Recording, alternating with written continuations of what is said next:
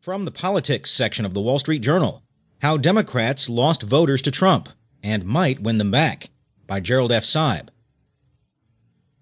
This is a column about how Donald Trump won the White House.